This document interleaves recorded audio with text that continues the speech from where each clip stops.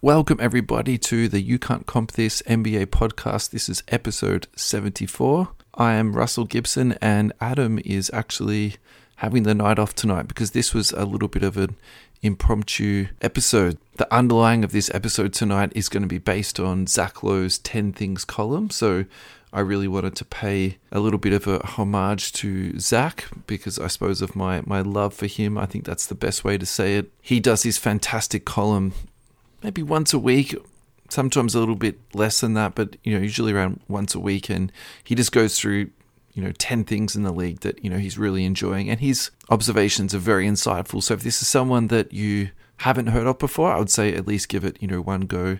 And if reading a long-ish column is not really your thing, he also does a podcast too called The Low Post, pun intended of course there. So yeah, definitely check that out. He's entertaining and educational all at the same time. So just down the left-hand side, if you are watching the video tonight, that's the run sheet. And I'm going to start off with Peyton Watson. I think the main reason I want to start off with Peyton Watson today is because he was just absolutely fantastic today playing against Golden State. And I think I was a little bit surprised when Bones Highland was shipped out from Denver because I thought he was, a really good energy guy for them and a little bit of a spark plug. But I'm starting to understand a bit more what they want to do with their bench. I think they're trying to create different players for different situations, and I think putting Peyton Watson into games for them is just absolutely fantastic because he gives them a little bit more play above the rim, and the other thing he does too is just gives them, so much energy. It's just almost,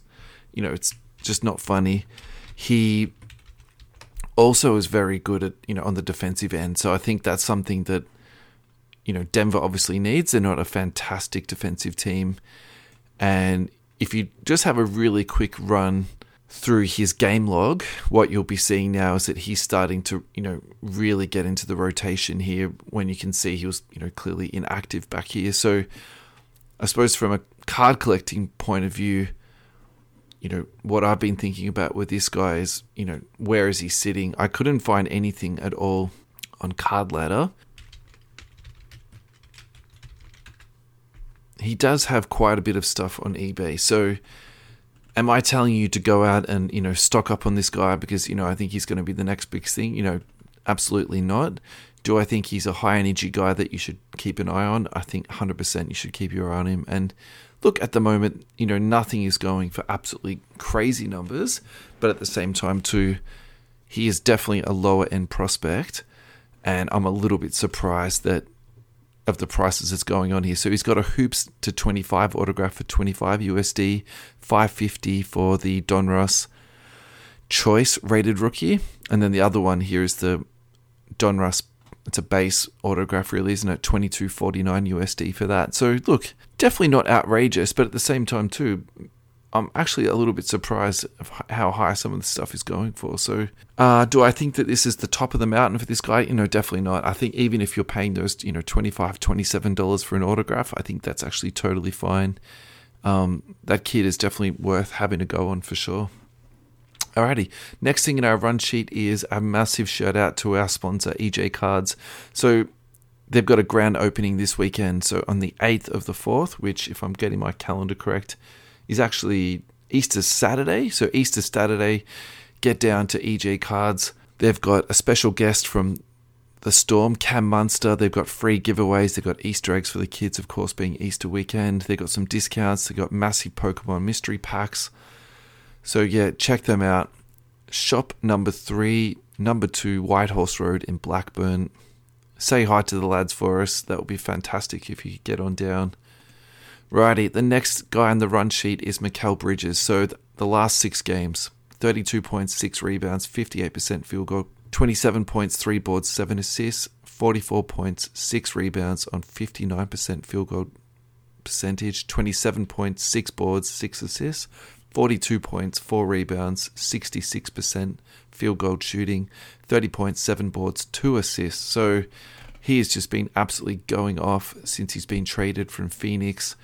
Card ladder wise, there's enough going on here that is worth talking about.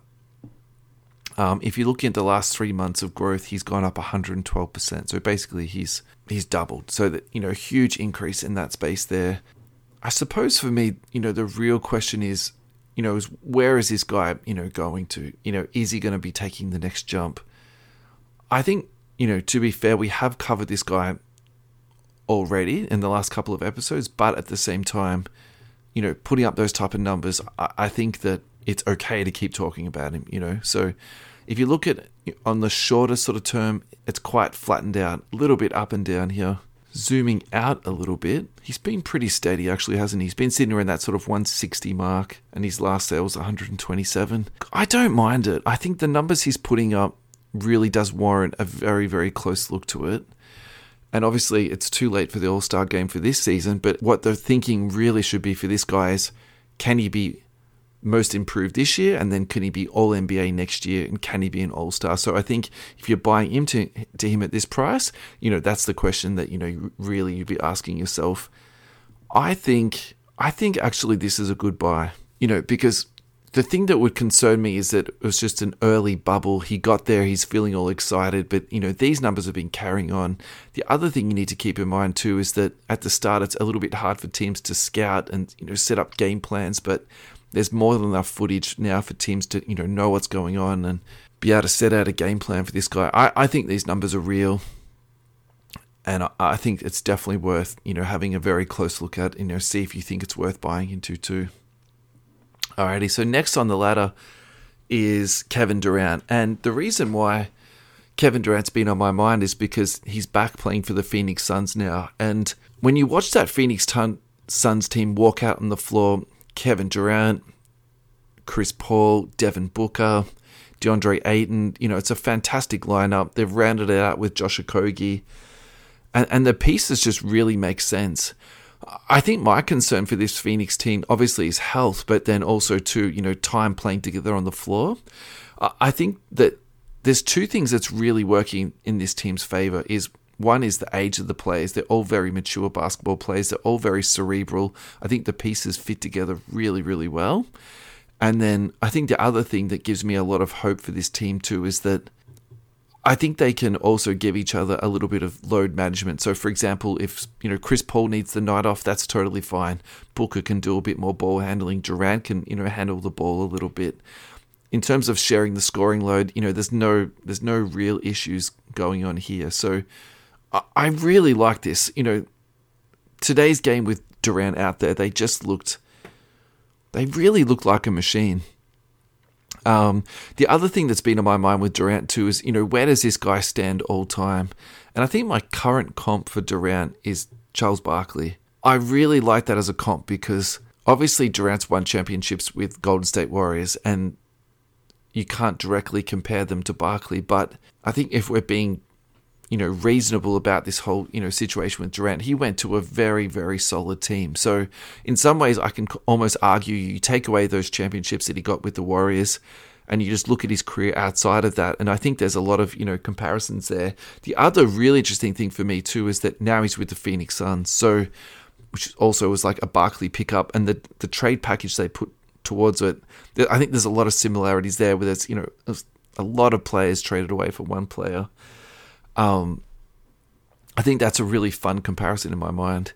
So I wanted to talk about at least one Kevin Durant card, and I found this one. I think this is actually super interesting. So looking at the all-time stats on this is fluctuated heavily. So it's sold for almost $300 at one point. The last sale was for $55 USD. Now the reason why I think this is very interesting, because that's a raw price. If you go over to PSA 10, the last sold on this is $7,500. So I actually think there's a extremely solid play here where you could be saying, okay, I'm going to buy up a few of these raw. I'm going to send them off to PSA and see what I can do in terms of, rolling them over. There's not a lot of cards these days that have that enormous gap between PSA 10 and raw. And that to me is, that's, incredibly juicy. Looking at the PSA 9, it's selling for $235, $200, $250. So I'm not saying the worst case scenario, because even getting a 9 on these cards I think would be quite difficult, but still, there's a bit of margin for error there. just going back, checking out this, just, looking back in 2021, the highest this card sold for was 1,725. So our next card on the list is Paul George, and this just came up from the indexes on Card Ladder, but the reason why I brought this card up is because this is not his rookie year, 2012 Prism. This is the base card, PSA 10 pop of 292. It's actually up 569% in the last 3 months. So I'm always interested to, there's always fluctuations in the market. There's always movement going on. And I really like to sort of, check these out and sort of see what's going on out there in the market. And I suppose you just never know what is going to pop up. And look, I think Paul George has been playing pretty well, but did I think there was going to be a 5x growth on his cards? Absolutely not. I didn't think that at all. So the next card on the list is Darius Garland, and I've put him into the run sheet because I was incredibly high on him at the start of the year. And I think if I'm being, honest about it, I don't think this is what I expected to see in his growth. So if you look at his growth the last 6 months, which is, pretty well the NBA season, he was up to 300 for a PSA 10. He's actually down 50% in the last 6 months. So if you zoom into the last 3 months, he's down 35%. Then if we're going down to the last 2 weeks, he's down another 18%. So where has the movement been on this team? I think we've had a lot of positive movement for Donovan Mitchell, but I don't think that we've been, we're not up 50% on Donovan Mitchell. So I don't think the cash has been taken out of Garland and got onto Mitchell, and Evan Mobley is selling pretty well, but at the same time, nothing that's jumping out at me saying that, heaps of people are jumping onto Mobley. Yeah, I'm very intrigued by Garland. I really do believe in his talent, and I think that he's an excellent playmaker and, just an all-around good basketball player. The fact that he's down 50% gives me a lot of encouragement. I think if you haven't bought into Garland, I think now is definitely put this guy into your watch list. I will be absolutely bidding on some Garland at the moment. I think this is an absolute steal. I've spoken about before about prospecting on low end and, prospecting on high end. I think, the time is right now. Particularly, we spoke about Cade Cunningham, having that massive dump a little while back. He's recovered quite a bit in that time. So do you look at Garland now, buying him on the low, particularly when the playoffs are coming in? I think that's a really good buy. Righty, the next card on the list is actually a follow-up from our gem rate stats from last week. I wanted to go through a couple of cards off the list. So we know that this was one of the top 10 graded cards from March last year at PSA. This is the 1989 Michael Jordan number 200 card. Population here of 12,552. For me, that is just absolutely, that's getting into sort of the Zion numbers, isn't it? The population on the PSA 10 is 4,800. The PSA 10 last sold for 157. How do I feel about this card? Look, it's fantastic. It's Jordan. I've got no troubles with that at all. Great. It's Jordan. Fantastic. But would I rather put my money into this, or would I rather take the risk on the Kevin Durant orange? For me, the potential return on investment and the risk reward, I think, is much, much better on the Durant.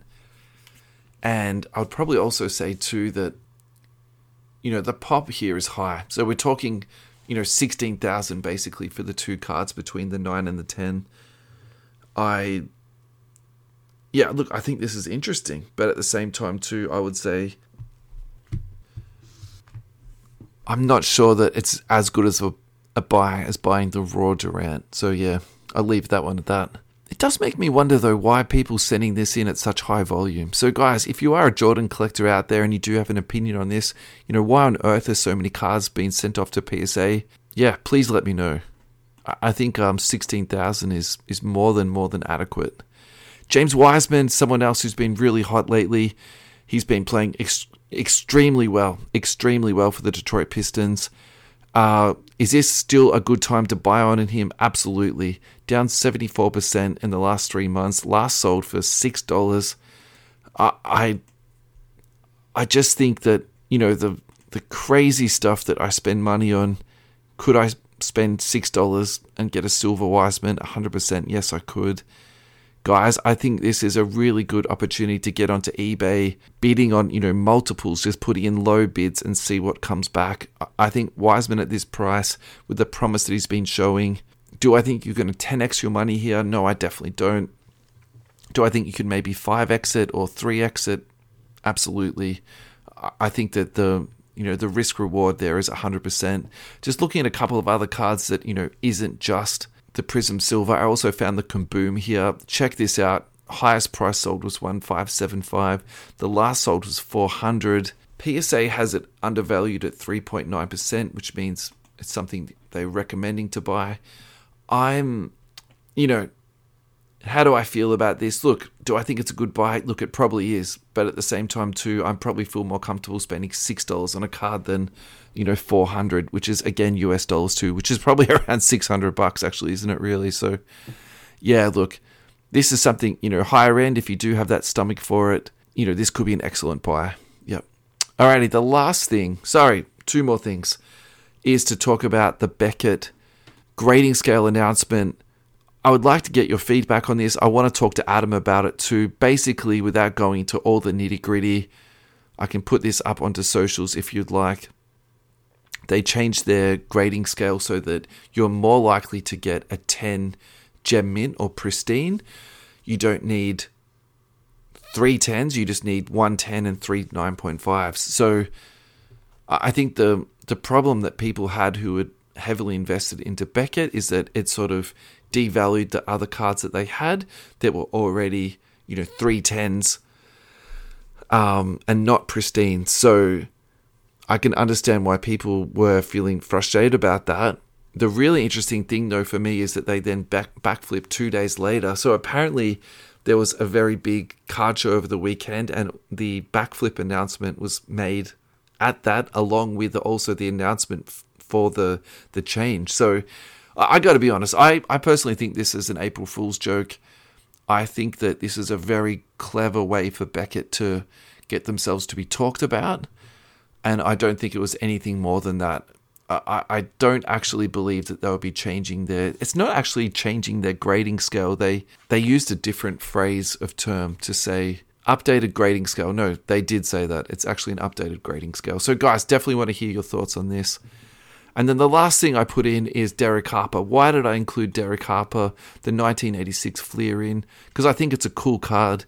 I want to look at more old school stuff, and this card is up over the last 2 years quite a lot. It's up 68%. So again, this card is very much in the Paul George sort of wheelhouse here, where it's just interesting that, cards, are moving in the market, and you can sort of see that movement there.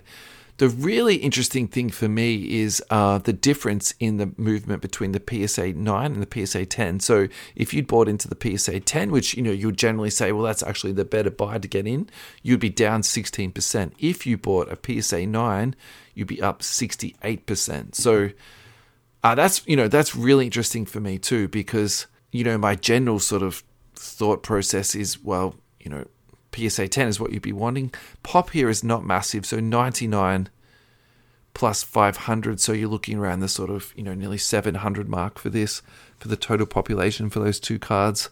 Yeah, definitely not a recommendation of a buy, hold, or a sell, more just, let's see what else is out there and check it out. So I'm going to tie this off here. Thank you so much, guys, for listening. We really, really appreciate it. This was just a quick bonus episode. Just wanted to do a quick shout out to the boys at EJ Cards. Again, guys, thank you so much for all your support. Signing off here, guys. Take care of yourselves, and goodbye. Alrighty, guys. If you're in the Facebook room, yeah, he was pretty good in New York, man, for sure. I was going to say I'm going to answer some questions, but there's nothing to answer. So, guys, I'm going to tie this off. I hope you enjoyed this. It was just a really quick hitting one. Just me and you. Hey, James. Oh, gee. Well, I'm going to sign this off then, guys. Thank you so much for tuning in, and I really appreciate it. Take care, guys. Bye-bye. See you, James.